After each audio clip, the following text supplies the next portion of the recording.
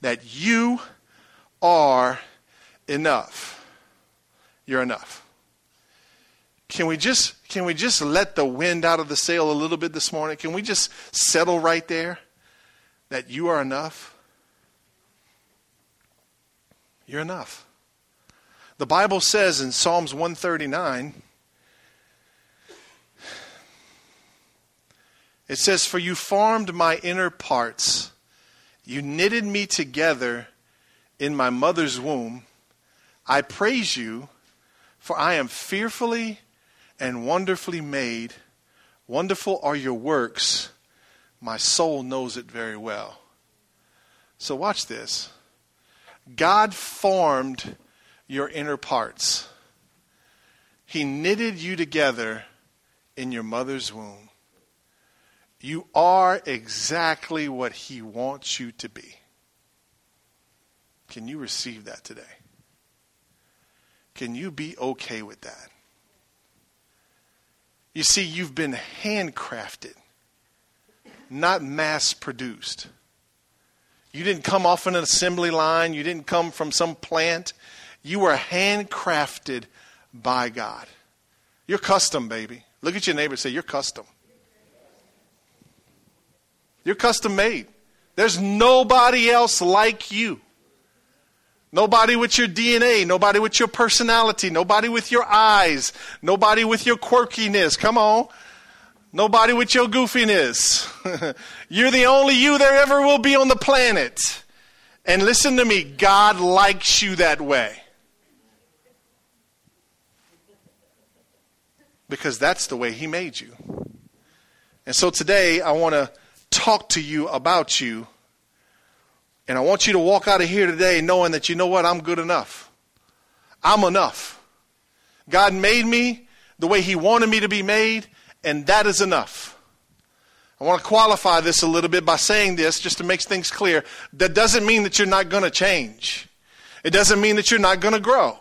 It doesn't mean that God's not going to pull some things off of you that need to come off of you and put some things on you that need to come on you. But you're right now, for this moment, you are good enough.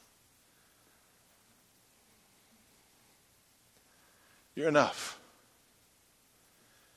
You see, we live in a society today and in a time where media is everywhere. Everywhere you turn, there is media. You can't go to the burger joint, sit down, and eat a burger without the news being on.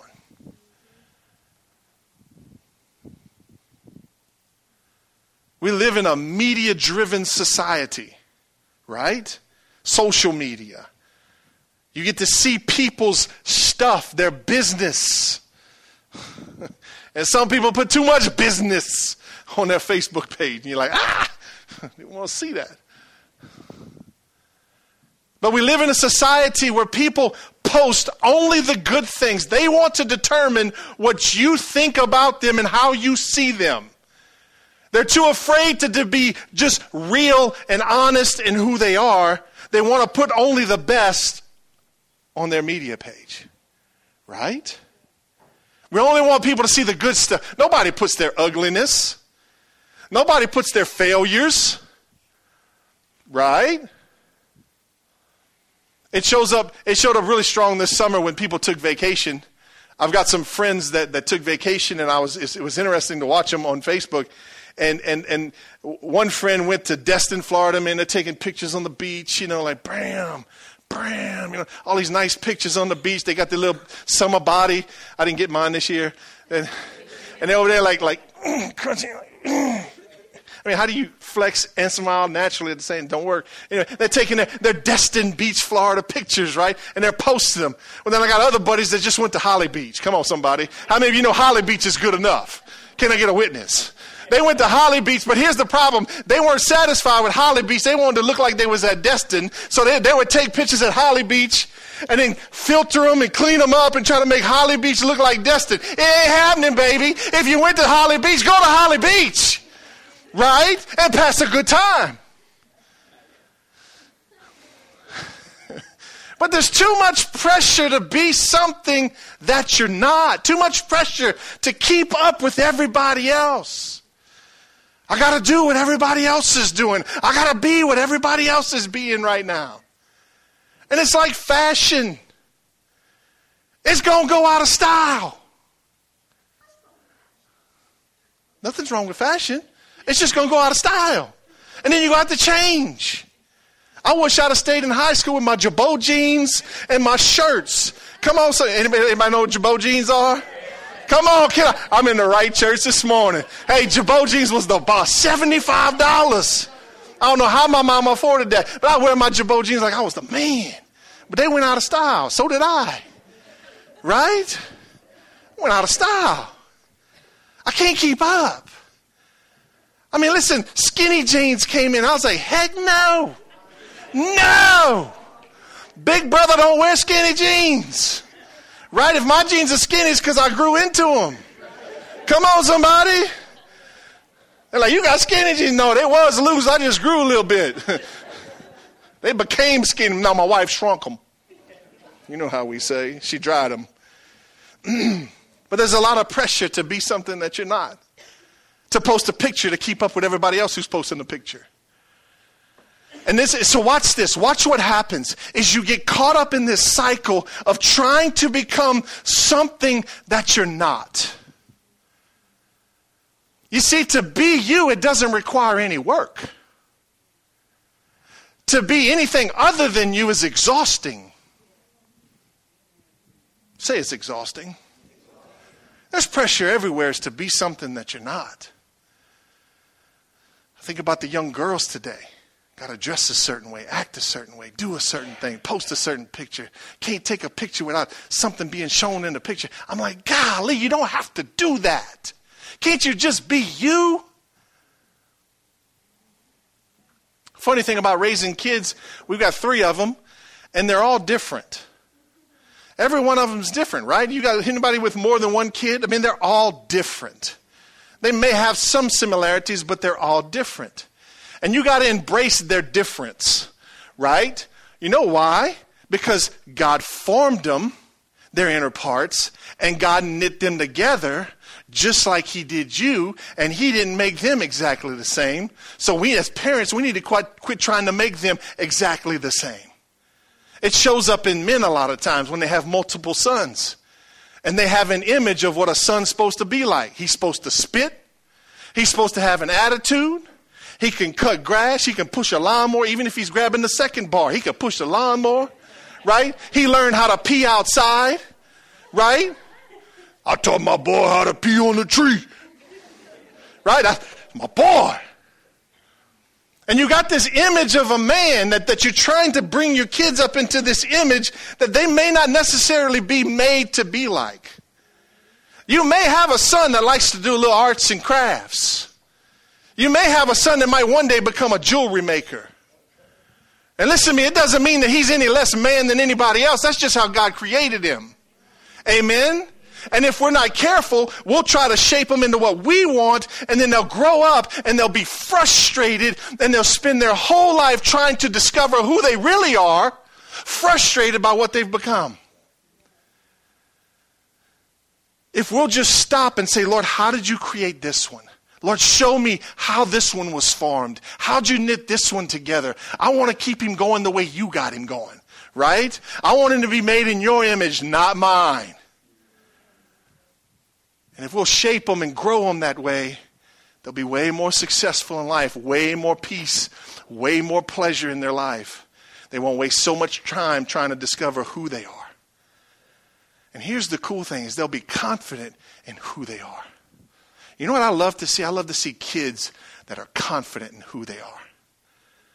To me today, there's nothing more appealing than to see a young man or young girl who is just confident in who they are. They're not trying to keep up with the crowd. They're not trying to look like everybody else, not trying to be like everybody else. They're not doing what the crowd's doing. They know who they are. They're confident in it, and they're standing on their own 2 feet.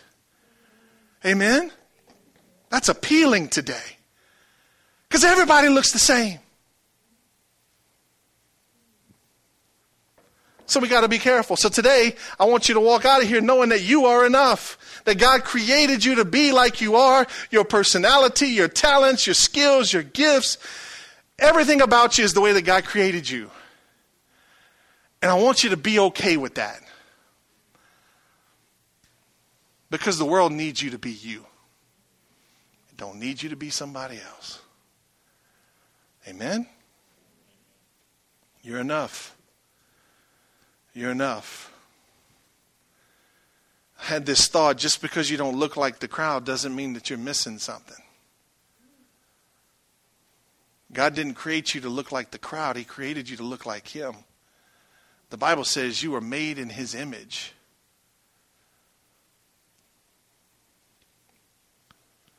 It doesn't require work to be you. It requires work to be something other than you. Sometimes we've run into situations where people have tried to put things on us.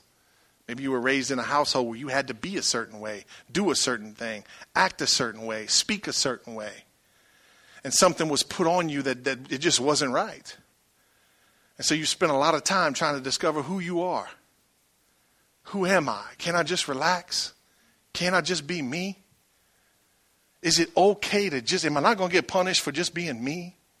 Come on, you know how it is when you get around those friends, the friends you really like the best. They're not always the coolest ones, but they're the ones that you can just be real with.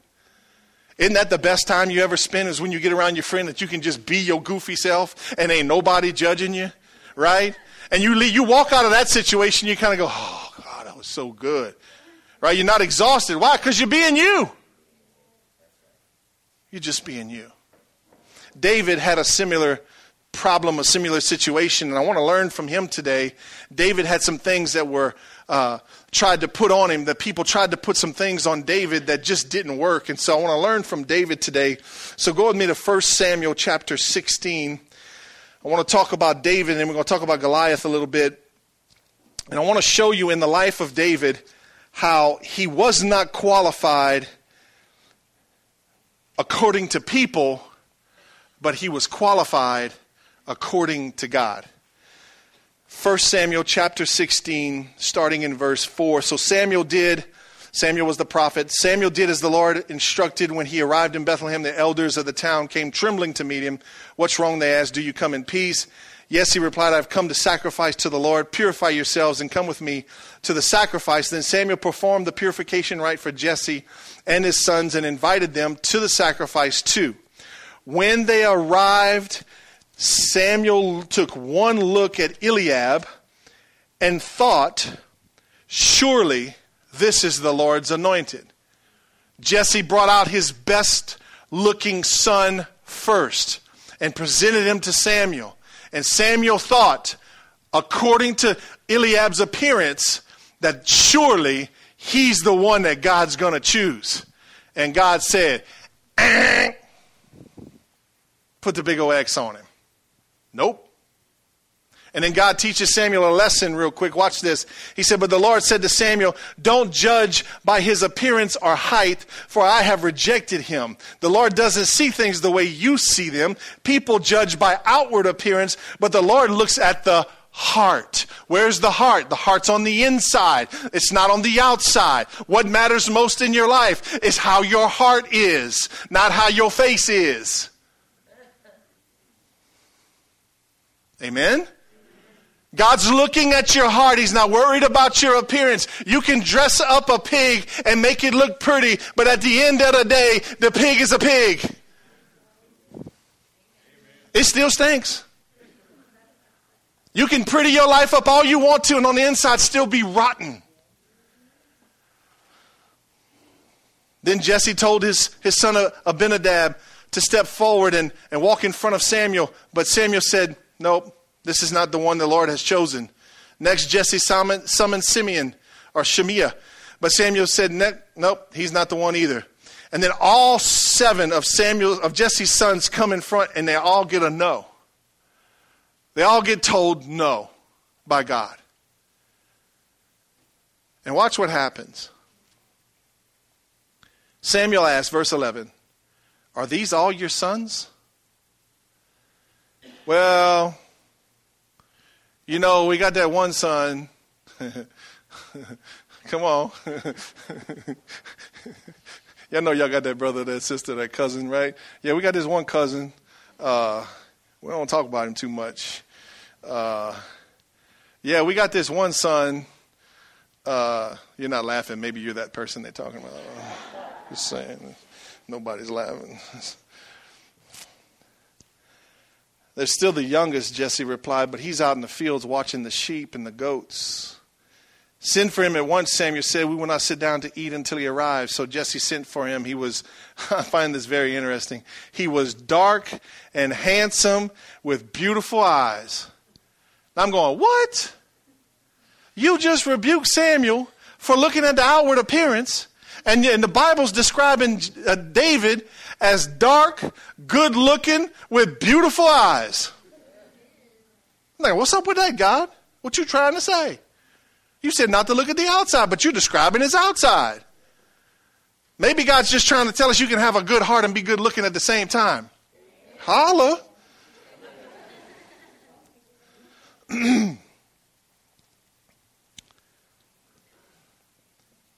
So as David, let me back up verse 12. So Jesse sent for him. He was dark, handsome, had beautiful eyes. And the Lord said, this is the one, anoint him. So as David stood there among his brothers, Samuel took the flask of olive oil he had brought and anointed David with the oil.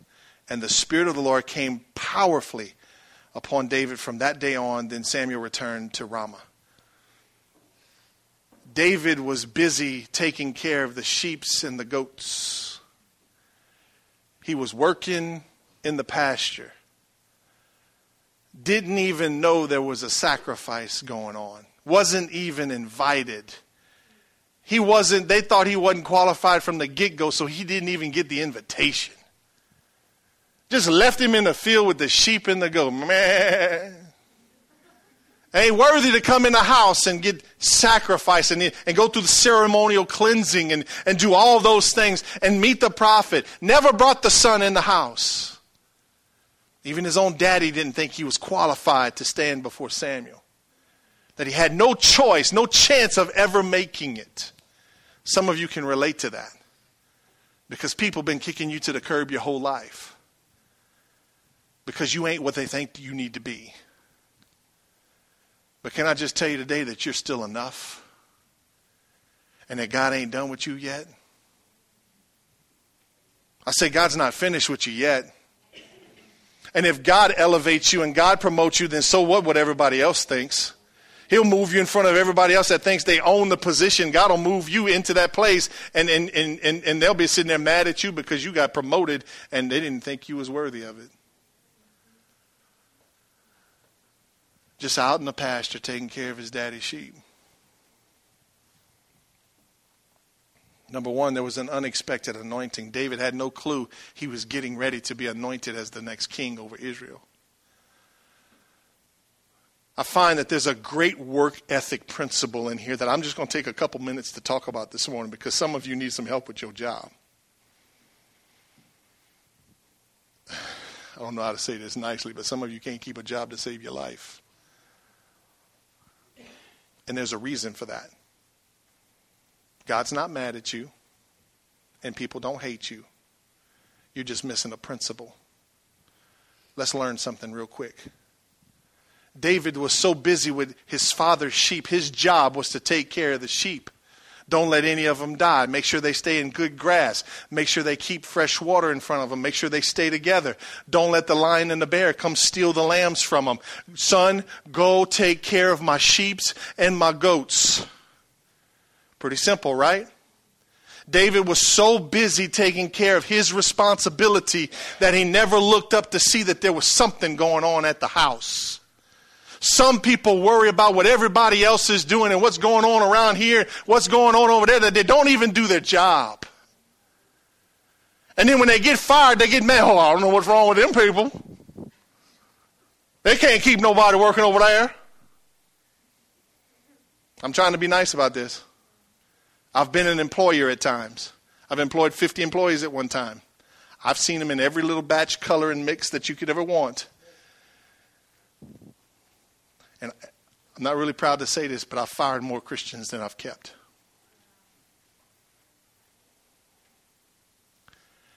It's a principle, y'all. If you put your head, whatever God gives you, whatever he puts in front of you, if you're flipping burgers at McDonald's, flip them dang burgers till you're blue in the face and flip them right and flip them good. And don't turn back and don't worry about what the bun guy's doing. You stay on the patty. Come on, somebody. And you flip your patty. You make sure your patty's good. And when your patty's ready, you bring it to the bun. And then you go back to your patty and you keep flipping your patty. And you got the best patties in the whole place.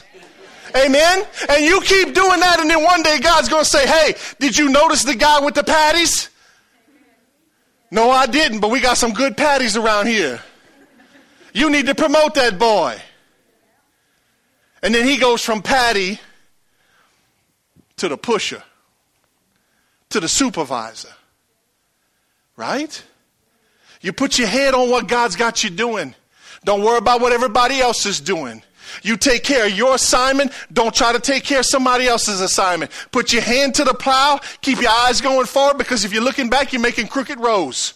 Amen? And keep your hand to the plow. You keep doing what you're supposed to be doing, chugging along, thanking God for everything that he's given you. You're not working for man. You're working for God. Come on, somebody. You're working for God, who sees everything, even the innermost parts of you.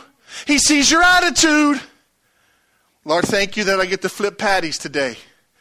Thank you, Lord. Bless these patties. Somehow. These soybean patties. Come on, somebody. Until God promotes you. You see, David had an unexpected anointing. He wasn't waiting around for his promotion. He wasn't sitting there on the bucket and the sheep are 2 miles off getting ate up by the bears, wondering when he's going to get his promotion. He was taking care of what was in his hands right now. And I promise you this, for every person that has a job, you just take care of what you've been given to take care of, and you do it with a good attitude, like you working for God and not for this guy that's supposed to be paying you. And God will promote you in due season. Which means his season, not yours. Because when you think it's your season, it ain't his season. Was that real painful? Simple work ethic principle found in the middle of the message. Amen? All right, so we graduated from work school. So, David gets called in, gets anointed to be the next king. I find it funny that the Bible says he was good looking, dark, had big eyes. I'm like, okay, God, I guess he was good looking and anointed.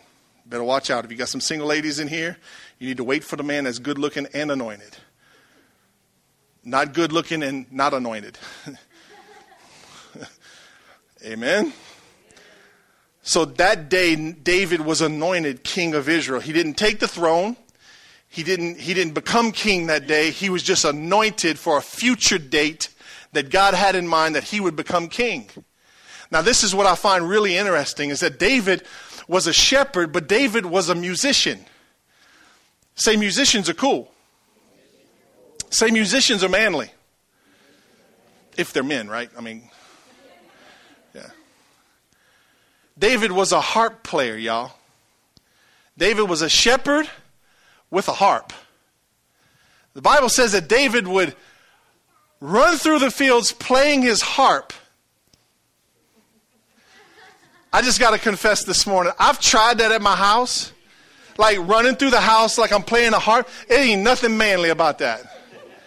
I'm sitting, my kids are like, Dad, that's weird. There's nothing manly about it, right? I mean, but he's playing a harp. Gets anointed to be king. He has a talent. He has a skill.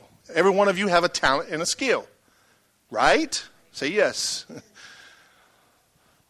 All of a sudden, David gets anointed king. The Bible says that the Spirit of God came off of Saul, who was the king, and was now on David, and a tormenting spirit came over Saul, and Saul would get tormented in his soul.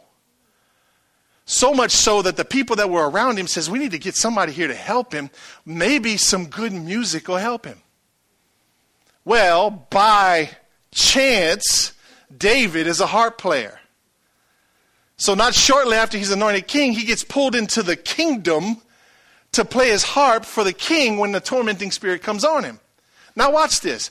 David is using his skill to serve in the throne room that he's going to one day possess. Let that marinate for a minute. He wasn't trying to be king. He didn't ask to be king. He didn't apply for kingship. Amen? God saw his heart and through his skill promoted him into a place that he would one day rule and reign. You see it? You never know where your talents and your skills will take you. Just let them take you. Because God's probably up to something. Right? So there was an unexpected anointing. So David's father sends him to live in the palace, and all of a sudden Israel goes to war against the Philistines, and David gets a sabbatical. He gets to go home because Saul's not at the palace anymore. So David's back at home, and his brothers are out at the battlefield. David's not even old enough to go to war yet. And he gets sent to the battlefield with a picnic basket, y'all. His daddy says, hey, boy, I packed the lunch. Go bring this to your brothers. I mean, come on. He was a gopher. He'd go for this and go for that. Right? So he's packing a picnic basket, heading out to the battlefield. And when he gets to the battlefield, he sees this giant out in the middle of this valley cursing his God, whom he loves. The one he would prance through the pasture with, singing about. And then David, I believe, looked around at the army of Israel and was like, what? You bunch of pansies? What are y'all doing? You're standing here letting him mock God? I mean, what? What? And then David says, I'll take him on. So he gets Saul's attention. Watch this. Number 2, let's talk about David's enemy real quick. So Goliath standing out in the valley, and he's cursing their God and challenging them to come out and get him. Let's talk about what he looked like real quick, because I think it's important. 1 Samuel chapter 17, verse 4, it says this. It describes what Goliath looked like. It says, then Goliath, the Philistine champion from Gath, came out of the Philistine ranks to face the forces of Israel. He was over 9 feet tall. He was bigger than Shaq, y'all. He wore a bronze helmet, and his bronze coat of mail weighed 125 pounds. He also wore bronze leg armor, and he carried a bronze javelin on his shoulder. The shaft of his spear was as heavy and thick as a weaver's beam, tipped with an iron spearhead that weighed 15 pounds. His armor bearer walked ahead of him carrying his shield. He had a crony carrying his shield for him. This brother is dressed up. A bronze helmet, a bronze mail over him, bronze leggings. Come on, somebody. Can you say war machine? He was the image of the war machine. He was the war machine. He was dressed to perfection. He was intimidating to look at. And here's the problem. The children of Israel were intimidated by his outward appearance. And God says, don't get afraid about people's outward appearance. You need to get afraid about what's in them. Look at what's inside somebody, not what's on the outside. Goliath was intimidating. Number 3, but David was enough. Shepherd boy was enough. Watch verse 32. So word gets back to Saul that there's this kid that wants to fight the giant. So David comes to Saul, and David says this, don't worry about this Philistine, David told Saul. I'll go fight him. Don't be ridiculous, Saul replied. There's no way you can fight this Philistine and possibly win. You're only a boy, and he's been a man of war since his youth. You ever got held back because you was young? I find it interesting that Saul says he's been a warrior since his youth and David's a youth. I'm like, well, if he started when he was a youth, why can't David start when he's a youth? And he does. Watch David's his qualifications for himself. But David persisted. I've been taking care of my daddy's sheep and goats.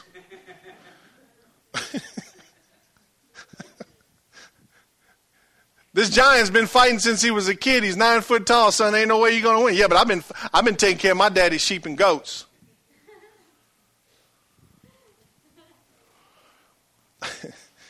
Then he said this. He said, when the lion and the bear comes to steal a lamb from the flock, I go after it with a club and rescue the lamb from its mouth. If the animal turns on me, I catch it by the jaw and club it to death. I've done this with both lions and bears, and I'll do it with this pagan Philistine too.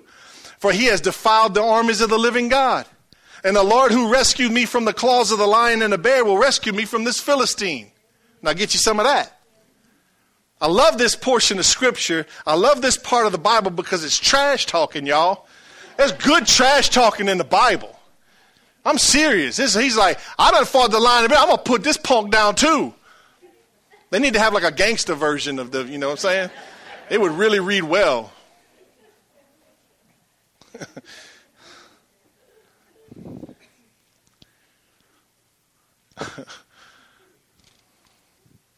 Saul finally consented. He said, all right. Go ahead. May the Lord be with you. Like, good luck. You ever have a young person around you insistent that they're going to do something, and finally you're like, okay, try to talk you out of it, go ahead and do it. And then in your mind you're going, that's going to leave a mark. I can jump that fence, Dad. I can jump that fence. No, you can't. I'm telling you, I can jump that fence. That's a hot wire fence, son. I can jump that fence. Okay, son, jump the fence. It's going to be good. Pull out your phone, right? You pull out your phone, you put it on video. All right, son, go ahead. Post it to YouTube, make some money. Go ahead. May the Lord be with you. Now watch this. This is where we need to be at this morning.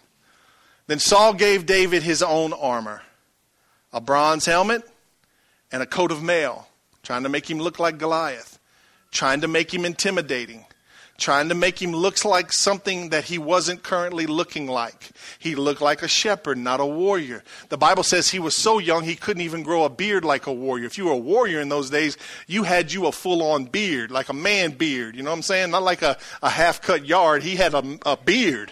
Right? My son's 17 years old. He's trying to grow a beard, and he, every couple of days, I'm like, bro, you need to shave it. He said, well, why? I said, because you need to sprinkle some seeds over to these bare spots over here and get you a full beard because you got some patches. And it's a big discussion. You'll face this with your sons one day too.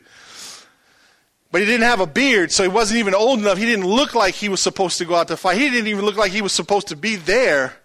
And so Saul's trying to make him look like a warrior with some things that he's just not used to. So David put it on, strapped the sword over it, and took a step or two to see what it was like, for he had never worn such things before. Listen to his response. I can't go in these. He protested. The Bible says he protested. I can't go in these. I'm not used to them. So David took them off again. Saul said, if you're going to go to battle, you need to wear this. You need to look this way. That way you're presentable and you look like and maybe you won't die on the first lick. You'll die on the second lick. I don't know. But you need to put my stuff on you. He was trying to put his armor on David. And David's like, I don't want it. I don't want to be like that, because sometimes people try to make you like something that you don't want to be. That's the pressure of society today. You need to look like this, act like this, dress like this, speak like this, take pictures like this. And deep down inside, I don't want to be like that. I don't want to be like that. Can't it just be me? And so David took it off. He says, I'm not wearing this. I'm not used to this. I've never fought in this before. So watch what he does. He picks up 5 smooth stones from a stream and puts them in his shepherd's bag. That's cute. Then, armed with only a shepherd's staff and a sling, he started across the valley to fight the Philistine. Now watch this. David was confident in who he was. He was not insecure. He knew that if God delivered him from the lion and the bear and gave him power to beat them, that he would also give him power to defeat the giant that was standing in front of the whole nation. He was confident. I beat him in my shepherd's clothes. I'm going to beat this giant in my shepherd's clothes. I beat him with a club. I'm going to beat him with a club again. Right? I'm going to fight with what God's got in my hands right now. I don't need to go take somebody else's stuff to fight with. I'm going to fight with my own weapons. Amen? It might not look shiny. It might not look pretty, but it's going to kill something. Amen?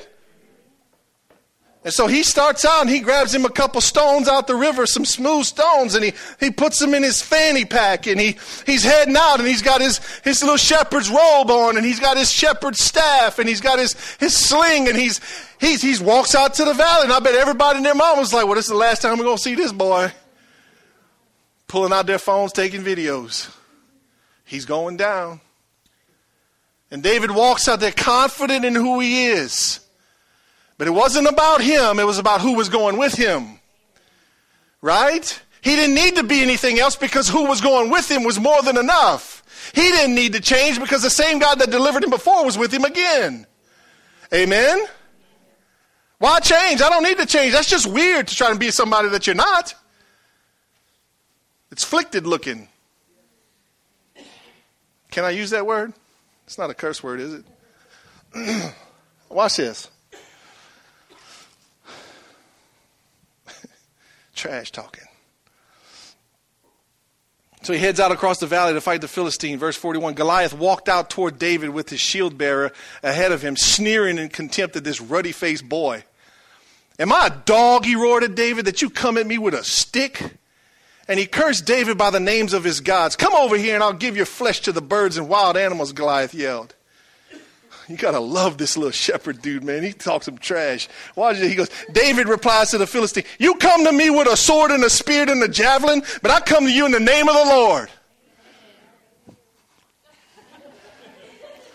In the name of the Lord of heaven's armies and the God of the armies of Israel whom you've defied. And listen to this. He goes, Today the Lord will conquer you, and I'm going to kill you, and I'm going to cut your head off.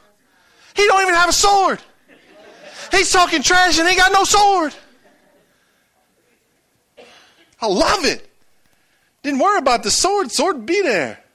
I'm going to cut off your head, then I'm going to give your dead bodies of your men to the birds and the wild animals, and the whole world's going to know that there is a God in Israel. And everyone assembled here will know that the Lord rescues his people, but not with sword and spear. This is the Lord's battle, and he will give it to us. Get you some. I mean, come on, shepherd boy, y'all. He got no metal on. He doesn't have no bronze on. He doesn't have a sword. He's got nobody carrying a shield for him. He got 5 smooth stones.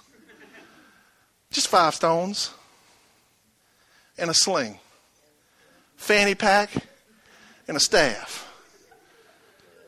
Gonna kill me a giant today, y'all. The giant going down. I'm gonna kill him. I'm gonna cut his head off. Sorry, sucker.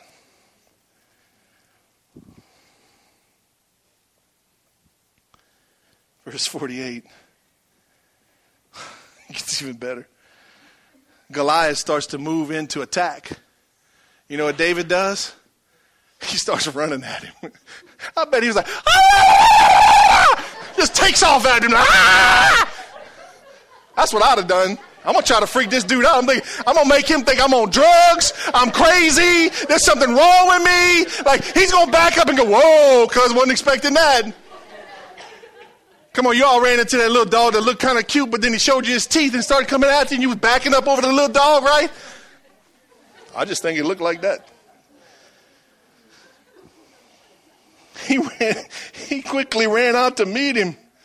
Reaching into his shepherd bag, he takes out a stone and he hurled it with his sling and hit the Philistine in the forehead. And the Bible says the stone sank in and Goliath stumbled and fell. Watch this. He fell face down before shepherd boy. Come on now, when you just be who you are and you just being yourself and you go against the giants in your life, they gonna fall face down before you. God promises that his enemy will be your footstool. Your enemy's going to be your footstool. Your enemy's going to bow before you. You don't have to worry about what you look like. You just take what you got and you go to battle. God gives you victory and your enemies are bowing before you. Goliath, out. Smooth out, like we used to say when I was a kid. Somebody get in a fight, knock somebody, that dude's smooth out. That's like he's out. Out cold. Verse 50. So David triumphed over the Philistine with only a sling and a stone, for he had no sword. He had no sword, but he just told his dude he was going to cut his head off and he ain't got no sword. Right? I mean, if you're going to talk trash, you got to back it up. You don't back it up, people don't believe you're trash. Y'all didn't catch that one. That was good. It's good preaching right there. If you're going to talk trash, you need to back it up, because if you don't back it up, people ain't going to believe the trash that you talking is real. That's like parents that threaten to beat their kids if they keep doing something wrong, but they never do nothing to the kids and the kids keep doing something wrong. Free parenting lesson right there. Just saying. Ain't even a parenting message. Y'all got something extra today. Goliath is face down. David is standing there with 4 more stones in his pocket, ready to go. Says, I'm going to kill you and cut your head off. David runs up to him, the Bible says, grabs his sword.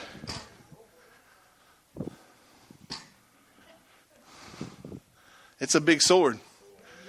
Almost messed up and cut a wire this morning. That would have had some great effects. Come on, y'all know it's right. A little spark and a little flame. Hey, Hollywood, baby. David grabs his sword, kills him, the Bible says, and then cuts his head off. Shah! Cuts his head off. Shepherd boy. Just being who he was. He didn't wait to go to war till he found a sword. He didn't try to use somebody else's sword. He just figured if God told me to cut the head off, he's going to provide something to cut the head off.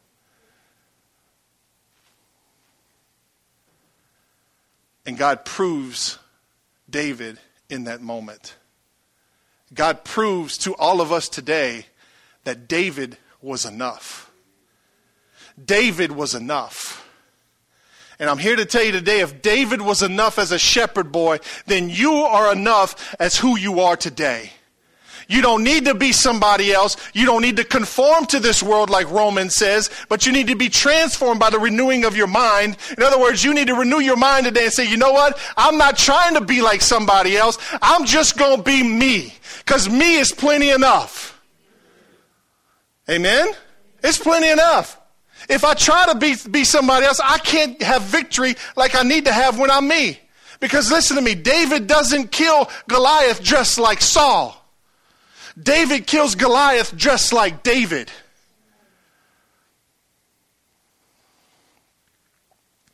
You're not going to take the ground for the kingdom that God wants you to take. You're not going to have the victories you need to have in your life if you're not who you are. You can't get victory dressed like somebody else. Make sense? You are enough. So what does this do? Why am I preaching this message? Because listen to me. If you'll quit trying to be what everybody else is and quit trying to focus on what the world's doing and the crowd's doing and everybody else is doing, then you get to enjoy this life just being yourself. You get to have some peace. You don't have to work as hard. I don't have to work on this.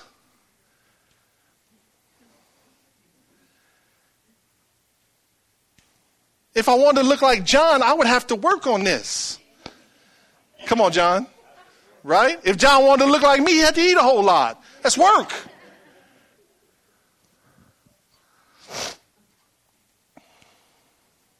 It's freeing when you get to be yourself. And can I just tell you something? People know you're not being you when you're not being you. It's clear as day. Come on, y'all all look at people on Facebook and go, that girl acting like she all that. She ain't all that. I know her. I've seen y'all.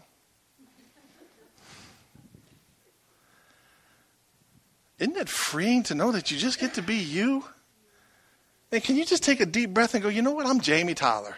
I'm 44 years old. I'm a little bit overweight. Well, okay, I'm a lot overweight. But I'm still strong and still got some energy. I'm the father of 3 kids and I'm the husband to Cheryl. I get to pastor in the great city of Eunice. I'm not trying to be the pastor of Houston. I'm not trying to be Joel Osteen. That don't work. Y'all wouldn't come to church if I was trying to act like him. It'd be weird. Right? This is who I am. I'm a country boy. I like to raise animals. I like to get a little stuff on my shoes. I like to sweat. I like to work a little bit. Come on, I get to be me. I'm not always funny. I like to work. I'm trying to be funny. It's just not easy. I get to be me. I come from Franklin, Louisiana. So what? I'm proud of it. Born to a bunch of knuckleheads. Still love them. It's my people. Right? I get to be me. And it feels good. Can I just tell you, it feels good? If people can't accept you for who you are, you don't need them in your life. Right? Move on. Get another friend. Holla, that was good preaching.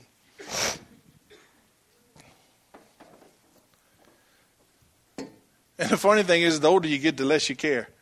Right? Come on, I'm 44. I don't give a rip. I went to Tractor Supply the other day with some shorts on and some work boots, y'all. An old funky T-shirt had a couple holes in it, all stretched out and stunk. I walked up in the Tractor Supply like, hey, y'all, I need some feed.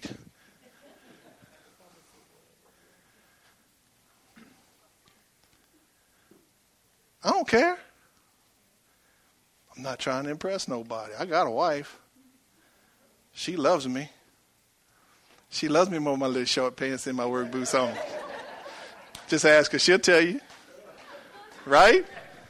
Come on. There ain't another me out there. So if David was enough, then surely you can be enough. Amen? Let me give you 2 verses to finish this up with. Genesis 2:7. Let's go back to the very beginning when God made the first man. Watch how he did this. Then the Lord God formed the man from the dust of the ground. He breathed the breath of life into the man's nostrils, and the man became a living person. When God created the first man, he came from dust, and he was good enough. God loved him. God made this big old garden for him to take care of and live in and enjoy. It was good enough. Right? Psalms 139. I want to finish with this verse. This was David speaking, by the way. It was a song back to God. Because David understood something. After his whole life, becoming king, that whole story, his sons, a couple of sons going crazy, he went through his whole life. And at the end of it all, he's sitting there and he's thinking about his life. And this is what he says to God. You formed my inner parts. You knitted me together in my mother's womb. I praise you, for I am fearfully and wonderfully made. Wonderful are your works. My soul knows it very well. Isn't that good? To just rest in the fact that God made me this way. You don't like me? That means you don't like God's hand.